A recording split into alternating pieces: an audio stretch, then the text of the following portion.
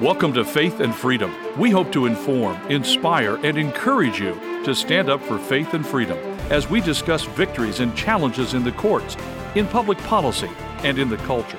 Faith and Freedom is brought to you by Liberty Counsel, a litigation, education, and policy organization. Join us now as we address the latest cultural issues across America and around the world. The Christian flag case from the United States Supreme Court continues to have a ripple effect across the country. I'm Matt Staver, founder and chairman of Liberty Counsel. Joining me on Faith and Freedom to talk about this case is Holly Mead. Well, on May the 2nd, the Supreme Court issued a 9-0 victory in our case, Shurtleff versus City of Boston. It's the same day that the Dobbs decision was leaked, and eventually, of course, the Dobbs decision was officially released on June the 24th. I argued this case on January 18, and after the argument, Holly, we predicted that we would have a very substantial victory, and we got a 9-0 victory. This case is very significant because it goes beyond the Christian flag. Some people might think, well, there's not many Christian flags that are flying out there. True. But this case, the reason why it is important is because it wasn't really about the flag itself. Right. It's a religious viewpoint, which affects every Christian. You know, whether I want to have a Bible study in a public library or something like that, this has an effect on that. Yeah, this particular situation was set up very interestingly at the City of Boston. For 12 years, the City of Boston approved 284 applications to fly flags by private individuals that were coterminous with the private event that was taking place at the base of the flagpole. And they had LGBTQ, pride flags, they had Cuba, they had communist China, pro-Mao Zedong. I mean, Mao is, responsible for killing tens and tens of millions of people. He roasted over open fires professors and university teachers to kill them. He was a terrible individual. And there were people that are pro-Mao, and they wanted to fly the pro-communist China flag for the pro-Mao revolution. There were other people that were anti-Mao, and they flew flags of a different China. That was the pre-Mao revolution. So you had these competing viewpoints, 284 applications, no denials, until this one, September of 2017, Hal Shurtleff wanted to gather to honor the Constitution for the annual September 17 Constitution Day. Of course, he founded a Christian civic organization called Camp Constitution. To teach on the Constitution, right. for goodness sakes. That makes amazing. Sense. In Boston, of all places. Yeah, where John Adams, our first vice president, second president. Part of our Judeo-history, Yeah, John Quincy Adams, his son. This was the first father-son. It wasn't the Bushes, it was the Adams that had the first father-son presidency. And it all happened there in Massachusetts and in Boston. So he wanted to honor the Constitution. He wanted to have people give speeches, talk about the Judeo-Christian history and heritage of the founders, the Constitution, Boston, and the Commonwealth of Massachusetts. He filed an application. The application said he wanted to also raise the Christian flag during this event. And it was the word Christian that caused the problem because they said, you've got to remove that word. If you refer to it as anything but Christian, take out anything religious, call it the Camp Constitution flag, I don't care, call it something other than Christian, then we'll let it fly. In other words, the flag itself could have flown. It wasn't the flag or the symbols because indeed they had allowed an identical, except for a reverse color scheme, flag fly the Bunker Hill flag. Right, just opposite colors, I believe, isn't it? Just opposite colors. So it wasn't the flag itself. It was Hal Shurtleff's viewpoint on that flag. If he viewed the flag as religious, or in this case Christian, it couldn't fly. If he viewed it as secular, non-religious, then it could fly. And of course, the city official would rather him lie and call it something different, but Hal's not going to do that. No, it's the Christian flag. Well, the United States flag can't be the Camp Constitution flag. Right. It's the United States flag. And the Christian flag can't be the Camp Constitution flag. It's the Christian flag. The Cuba flag can't be, a particular organization's flag. It's the flag of Cuba, whatever it may be. But in this case, it was his viewpoint that was the problem. So they also defended themselves using a 1971 case called Lemon versus Kurtzman. It's a case that caused exceptional damage to the First Amendment free speech, free exercise clause, and establishment of religion clause. It, in fact, was one of the reasons why when we started Liberty Counsel in 1989, we wanted to ultimately overturn that Lemon versus Kurtzman case. In fact, the first brief that we wrote at the United States Supreme Court was 1994, might have been 1992. asking the court to overrule Lemon versus Kurtzman. They did not at the time, but we have been pressing that. We had goals in 1989 to strengthen the free speech clause, strengthen the free exercise of religion clause, overturn the 1971 Lemon test, and overturn the 1973 abortion decision. All of that came to pass between May the 2nd and June 27.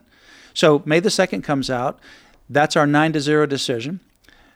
All 9 justices rejected the city's argument that they had to and were justified to censor Christian viewpoints based upon this 1971 Lemon test. The Lemon case had been used to strike down nativity scenes, take out In God We Trust, and also even challenge Under God in the Pledge of Allegiance and so forth.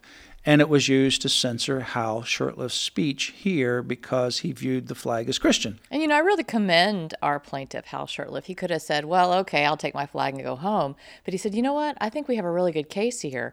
He came to Liberty Counsel, and we're like, yeah, this is a really good case. So we started the battle. We went to the lower court, lost. Twice. Went to the appeals court, lost. Twice. Went back to the lower court, lost. Yeah, we lost twice at both of them, and then go 9-0. You think, okay, well, I guess we're not going to get this one. Then went to the Supreme Court, 9-0 victory. And Justice Stephen Breyer wrote the opinion, which he usually is on the left of things, but they all totally agreed 9-0. And, after you argued it and we listened to the argument, you could tell they pretty much signaled where they were going because of the very astute questions they were asking. So this particular case, now Justice Gorsuch, in his concurring opinion in our Shurtleff case, May the 2nd, he pointed out the obvious that none of the 9 justices defended the city on the basis of Lemon, and he criticized the Lemon case. He actually issued a very interesting analogy, he analogized it to a video game. Yeah. And it's very interesting how he did that. It's a video game where Avatar, he's talking about. You select an avatar. The avatar always has a foul mood, and so you just take the avatar and you point it at any kind of symbol or word, and you ask the avatar, how do you feel about that? Not whether it's constitutional. How do you feel? Sour avatar. And the sour avatar comes back and doesn't like it. So get it out of the way. And so you strike it down. And that's how Lemon has been used. Not constitutional, but based upon a judge's whim. So now Justice Gorsuch then writes the majority opinion on June 27 involving the Coach Kennedy case. Coach Kennedy case is very similar. Coach Kennedy can go to the football field after the game. He can kneel down and he can think about where he's going to order the pizza for the gang. That's fine. That's no problem. He can kneel down and he can protest the flag or the Pledge of Allegiance before or after the game. No problem. The school doesn't have any issue with that.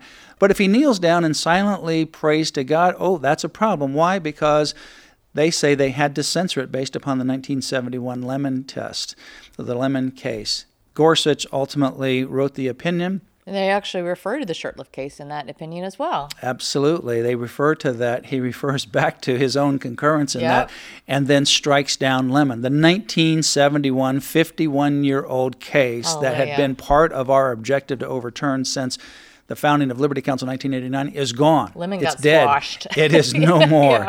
It will no longer haunt the free exercise, free speech, or establishment clauses. And the decision, the Coach Kennedy case said, we need to now interpret the Establishment Clause in conformity with its history and tradition. Finally. Now, in addition to that amazing free speech win and also striking down the Establishment Clause, which had always been, Scalia, he compared it to a Halloween ghoul. Put it away in the closet and you only pull it out when you need it to frighten these little people at the city council and school boards. You frighten them and you say, you need to stop that and censor religion. And then when you don't want it, you just stick it back in the closet. And it's a helpful little tool for judges that want to just strike down religious symbols. Well, that helpful little tool, of course he's sarcastic, is gone. Down the and drain. It's not just in the closet forever. It's buried 6 foot under, and it's not coming back. Yes.